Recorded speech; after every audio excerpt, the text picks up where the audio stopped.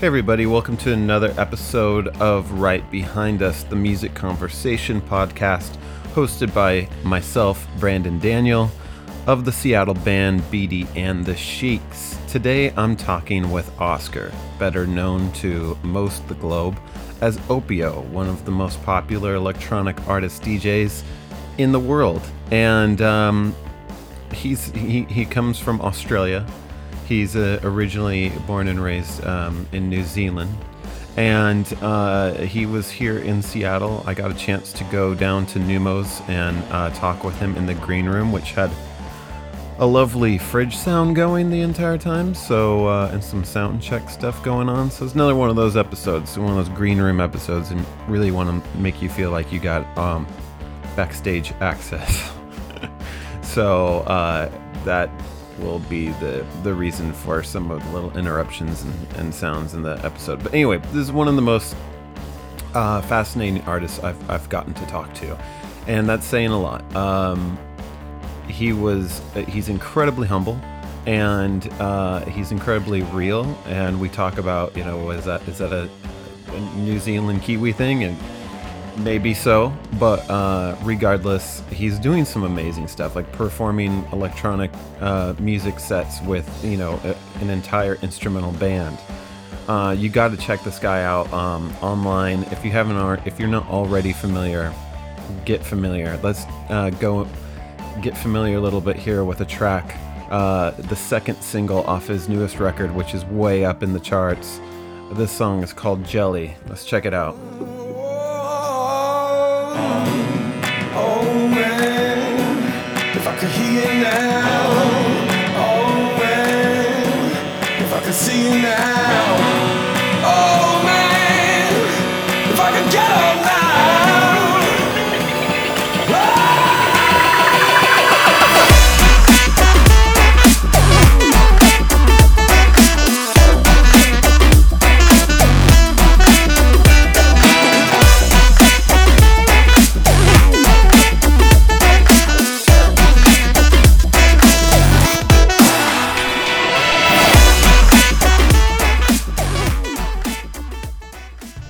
So I can hear the fridge. Yeah, exactly. Yeah.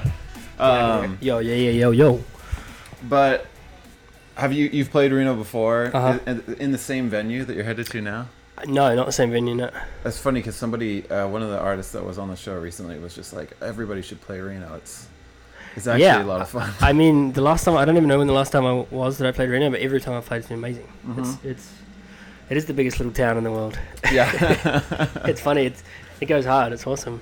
Yeah. And then I was surprised that you weren't headed up to BC after this, because we were going to start in BC. Like, Uh-huh. we only had 2-week window between many other touring shows and everything. Right. So it was a matter of border crossings and visas and doing that whole thing again, so timing wise it just couldn't happen. But the border crossing thing is a major pain for all it is if you're artists. the band. So flying solo or a couple of people on the road is exactly. is fine. Yo. Gone. Yeah. Flying around's cool and fine. But just bouncing in and out, it's a pain. One of us nearly didn't get in this time round. Oh really? Yeah, just from Vancouver? No, flying from Australia to New Zealand to LA. They just Uh-huh. got stopped in LA customs for no reason.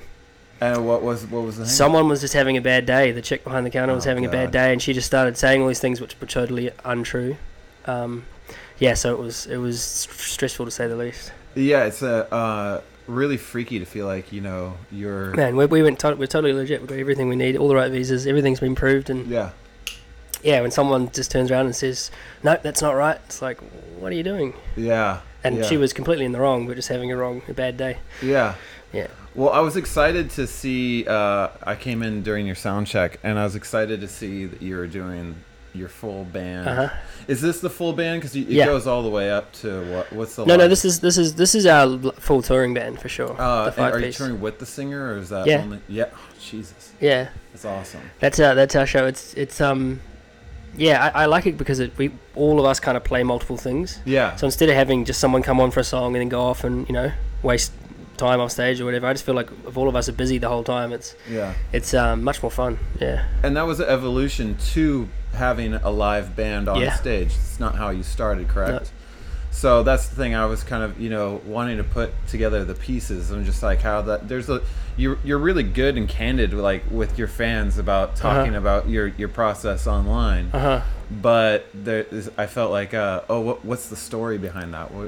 I mean, I used to play in bands when I was younger, and I never thought I'd do electronic music for a living, and just started making the music and playing it, and then met people along the way who, like Russ Liquid and some other friends who were just amazing musicians. And I just jammed with them and just had a lot of fun playing live. And in my head, I just always thought we can do this like as a band, we can have this whole other thing. And for me, I love seeing a good DJ, I love seeing a good producer, I love seing a good band, in all different forms. So I kind of wanted to do all different things for myself as well, because they do feel like different shows. I really like playing all of them.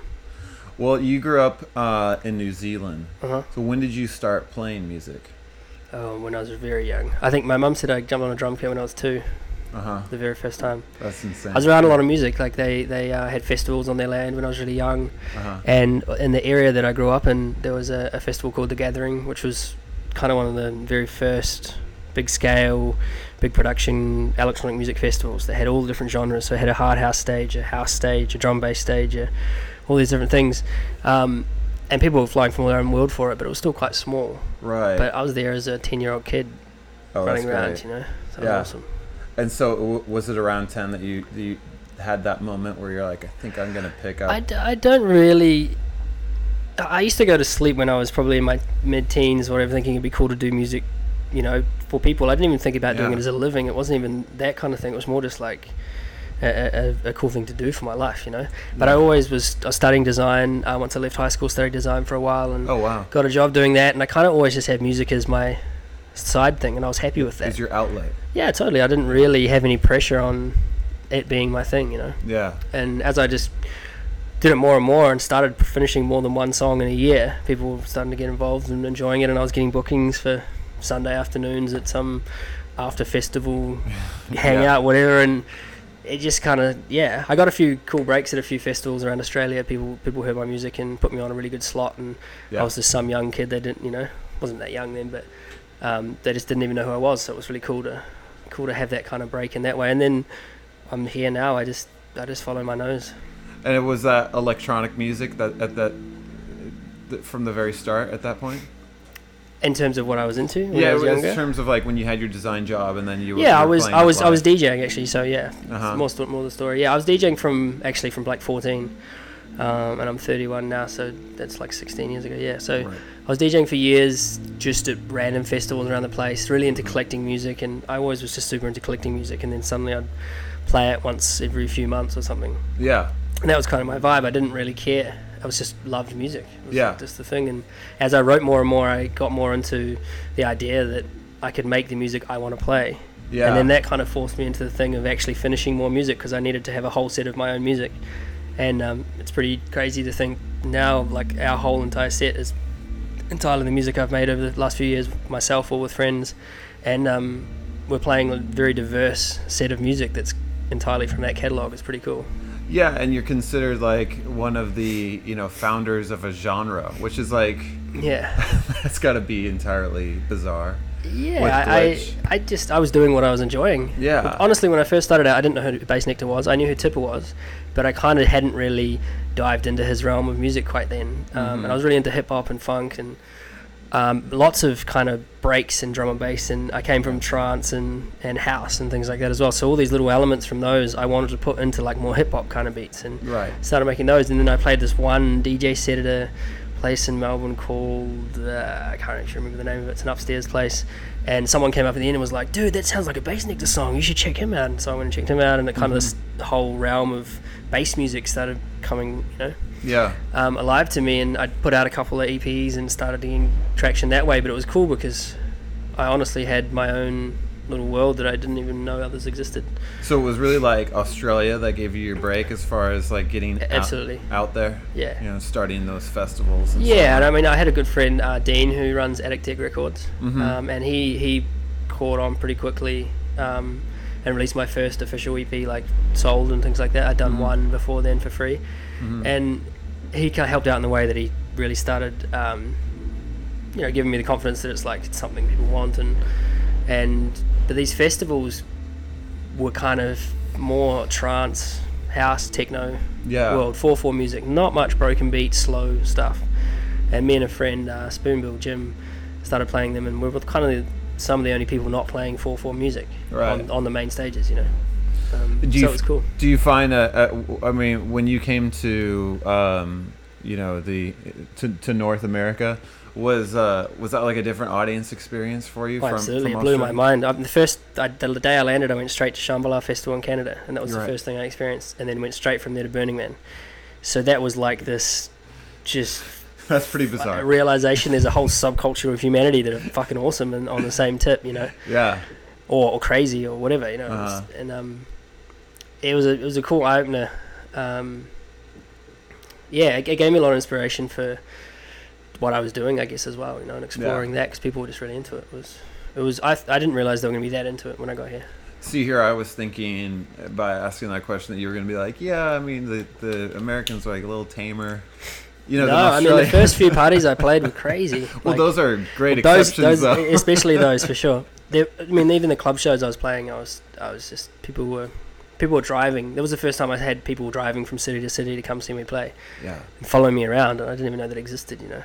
That's awesome. Amazing. Yeah, that's a pretty bizarre experience.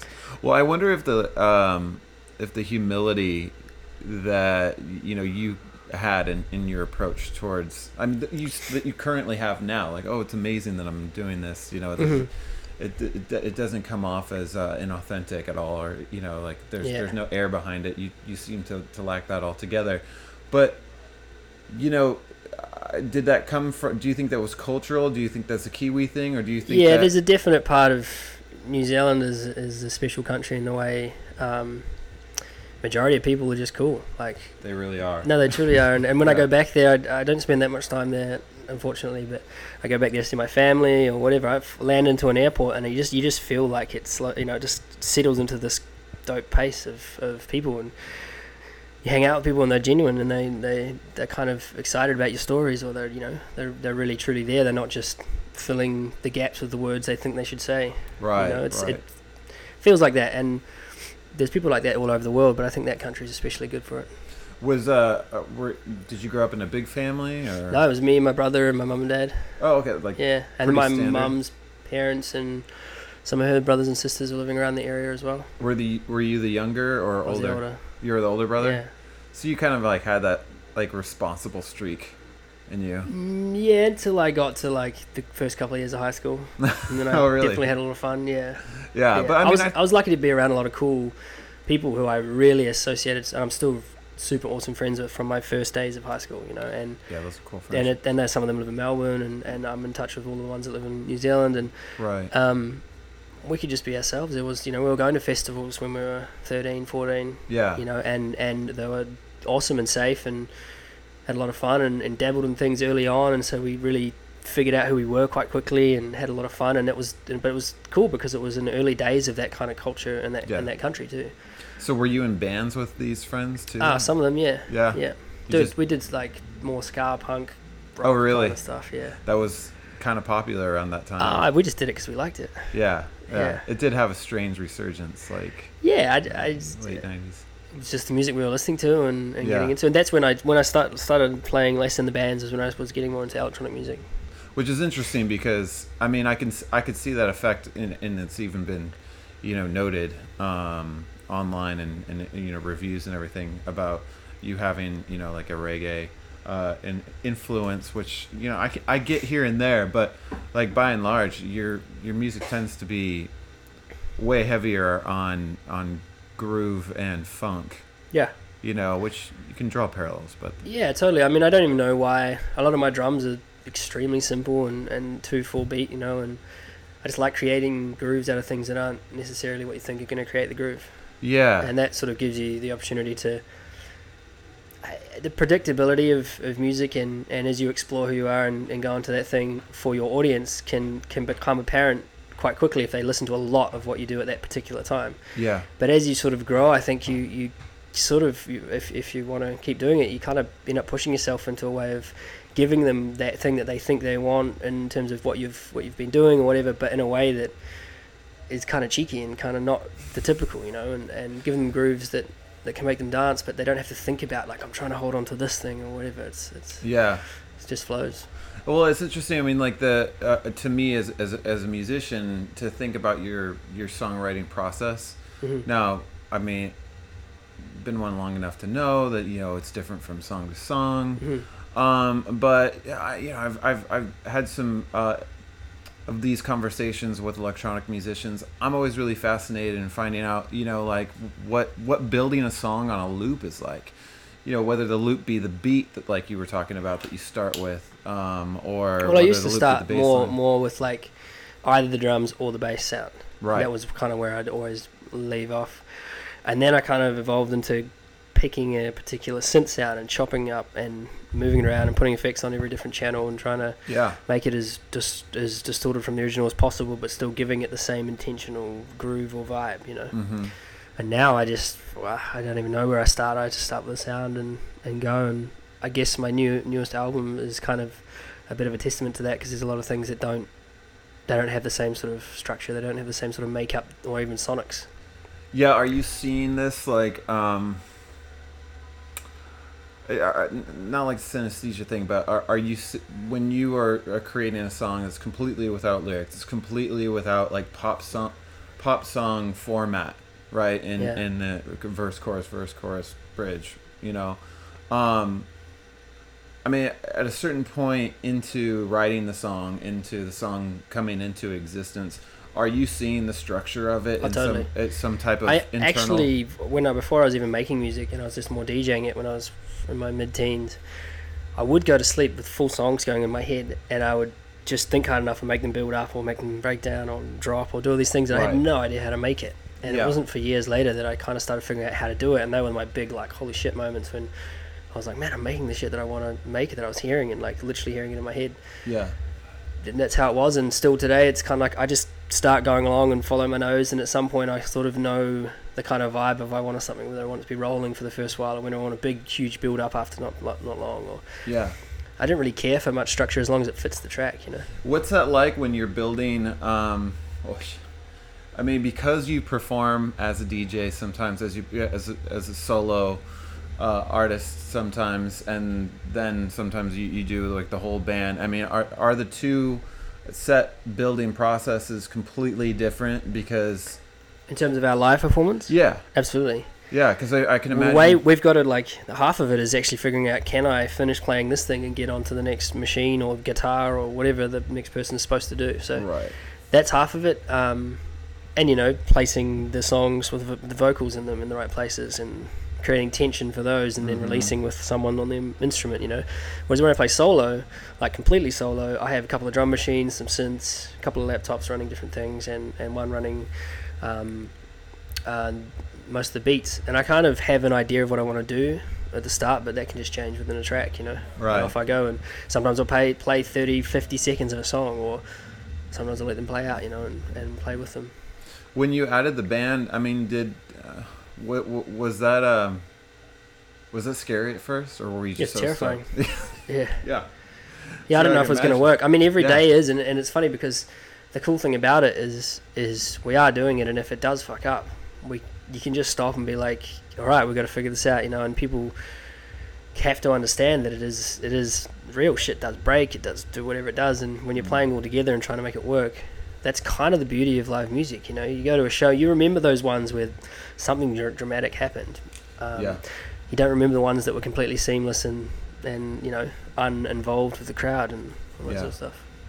I was watching in talking about the multiple ways that you perform. I was watching the 2013 video from the BC performance he did, where you had a guitarist, synth player, the guy was doing both, and he also had a laptop in front of him. You're performing next to him. You've got, you've got the controls, but you're also like running a drum pad and everything, which I think is a really actually fun thing to see you doing live on stage. And then you had a trombone player there doing. Oh yeah. Oh, that was the Shambhala show. Yeah. Yeah, totally. Well, actually, that day, I knew the guy Mel on trombone was going to be at the festival, and we sort of mentioned it that we were going to do something. That day we got together and just thought, let's try and figure out what we can do. Was that pre starting with the band, or was that was I'd done one evolution of the band, and I feel like I'm in my kind of third sort of version, or 2.5. But yeah, it's becoming more solid and more easy to adapt songs and know how to do it too. Yeah. I saw you talking too about not knowing what's going to come in the next 5 years. Do you feel like is that just overall an attitude, or do you feel now like I think the more pressure you put on yourself to be somewhere in 3 or 5 years, it's really good to have goals and all that, but I mean, I have no idea. I obviously have something I'd want to be doing, and this is mostly it. Been making records. Yeah, just the time enough time to be able to stop touring, make really good music, and finish that in my own time, and then get back on the road and do a show that I'm really proud of. Yeah. Half of that comes down to time, half of that comes down to finances. The more you tour, the bigger your costs are, and people see you doing really well and think you must be extremely rich, but we pour all of our money back into what we do. And we manage to live off it, which is incredible. But I think you have a longevity in it when you do reinvest, and you do invest your time in the right way. And I've just started this last album. I really took my time finishing it. It was supposed to be finished earlier, and Distro hitting us up, and we're just like, no, it's not ready. I need to do it how I want to do it, and I finished it, and I'm still super happy with the music. Normally I finish an album, I don't want to hear the music. I kind of want to be away from it. It's done, but I did the whole process, mixed, mastered the whole thing, and really enjoyed all the way to the end. Yeah, I mean, I could probably spend way more time than allowed talking to you, but just breaking down the idea of recording an electronic record is really fascinating to me, because with what I do, it's like all live instrumentation in the studio, pretty standard process. Producer, whatever, there you are, like producing it yourself. There's a lot of artists that play in instrumental bands that produce themselves, and that can be interesting too, but what you do is like a whole nother process. But to stick to like the creativity thing, and I just wonder, having heard you say it a couple of times, like about needing that time and needing that space to write. I mean, it's even in your biography. So does your creative brain kind of shut down on tour? No, it's always going. I don't try and produce too much on the road. I feel like some people are like, I wrote the song on the plane today, and that's cool and everything, but realistically, I want to really get it right. And perfection is one thing.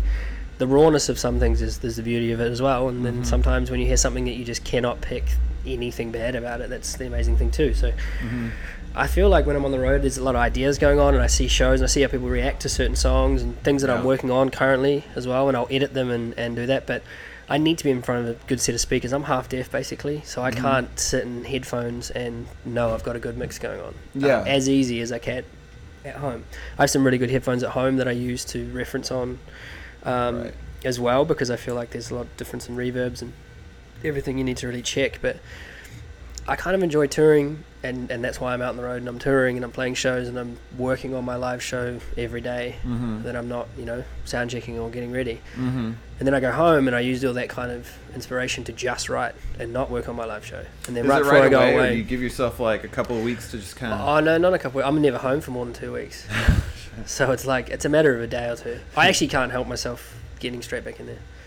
That's cool. Yeah, it's as soon as I feel like I'm putting too much pressure on myself to do something, I just go and do something else, because I feel that's when you don't do your best work, and I don't really it's not that I don't care. It's like a thing where I really just want to be stoked on what I'm doing, right? And it's an absolute pleasure to have people around me who enjoy what I do, legitly enjoy it. They're not just in it for the fashion sense. It's like they really appreciate it, and people tell me all the time through messages or whatever that some form of my music has changed their life. You have no idea that that's what it's going to do. You just produce these things and make things that make you feel good, or you have a vision of people going nuts on a dance floor and you just want to make them dance, and there's this whole multiple things that make you do it. But I do it because I love it. It's what I want to do. Do you start now, like with you were talking about starting with like a hook or a riff? It's so different every time. Do you ever start with like an instrument? Yeah, Totally. I mean, normally it's like there's something going on that kind of has a tone or a texture. That's normally where it starts these days, because the groove can kind of come at any point, but there's like a solemn sound or a really uplifting sound or a big chord or, you know, whatever, and then it's like, holy shit, a guitar on that would be sick, and then we just work on that, or I'll just go off and make a million different synth sounds and see if they fit in. I'm quite on the flow. I don't really dive into my sample banks too much these days. I really want to make new sounds as I go, and I spent this last album a lot of time on synth sounds. Yeah. And that was fun, because it sort of, instead of being like trying to make a song out of 50 million different sounds, it was kind of like focusing on 2 or 3, but making them so involved that it felt like there was multiple ones going on, and you can attach them a lot easier. And yeah, it was a lot of fun doing it that way. I can imagine that in your writing process, like becoming someone who is a professional electronic artist, the process of getting to where you are today, or even where you were when you made your first record, is a little bit, in a way, like record collecting itself. I mean, you need to kind of continually add to your bank, absolutely, of like tones, drum sounds, absolutely, bass sounds. And there's certain things you're always known for, and I do have a tone bank I think I'm known for now. Like when I do remixes or collabs with people, they want me to bring that tone or that warmth or whatever the thing is that is particular to that style or sound or whatever. I think that's a huge part, that if you can ignore everything that's going on and you can focus on working on your own thing, whatever that is, whether that's a groove or a tone or all those sort of things we're talking about, that will take you so much further than making that banger that fits in with everything that's going on right now. I don't know necessarily take you further in terms of earning more money or getting more shows or whatever, but I think it's almost like a spiritual thing. If you do something that really means a lot to yourself, it takes you further than all that shit. Absolutely. I mean, I feel every single time like you're kind of writing your next best friend. Sure. You know, right. But the sad thing, I've said this before, but the sad fact of that is that makes musicians like the finickiest friends in the world, you know, or songwriters. Yeah. I really focus on having time out in terms of hanging out with people that don't do music, and my really good friends that are in that world, just because then you suddenly get this, like, when you get so involved in the scene and so involved in the thing, you can get lost and forget about actually what it looks like from the outside, you know, and that's a beautiful thing, to be able to stand back and go, okay, fuck, what am I doing again? Where am I? This is my world, or whatever it is. Yeah, and you need and you need the musicians too to like around you to be similarly. And they don't even have to write the same sort of music. It's just the same sort of outlook is all you need, you know. I really appreciate some of my friends' music that I don't even like their music as terms of the style of music, but I love them so much that I really appreciate their music. Right. And it's a cool thing, you know. It's I think, you know, one day maybe I'll love it, maybe I'll never like it, I don't know, you know, it's very seldom my friends I don't like their music, actually, because I do really I appreciate it for their thing, you know. Yeah. Well, what's the next step for you from here? I mean, I know you're headed down to San Francisco, and then from there, we got another 9 shows ahead of us in the next 2 weeks, and then I go back to the Southern Hemisphere and go to New Caledonia and Australia and a bunch of New Zealand and a bunch of different places to play, and then back to America for August and September. Lots of shows. Is that more festivals and stuff? Yeah. Weekend shows. And then I've got these countries I've never even been to that I'm going to in October and November. I can't say yet because they haven't been announced, but it's places I never dreamed of going to play music, and I'm going to play music. That's awesome. Well, it's pretty amazing. It seems like a pretty good gig. It's great. It's funny that I'm here right now. Yeah. Yeah. Well, I appreciate your humility. Sure. And thanks. We're all just human. That's right. That's right. Thanks again for doing this. My pleasure. Yeah.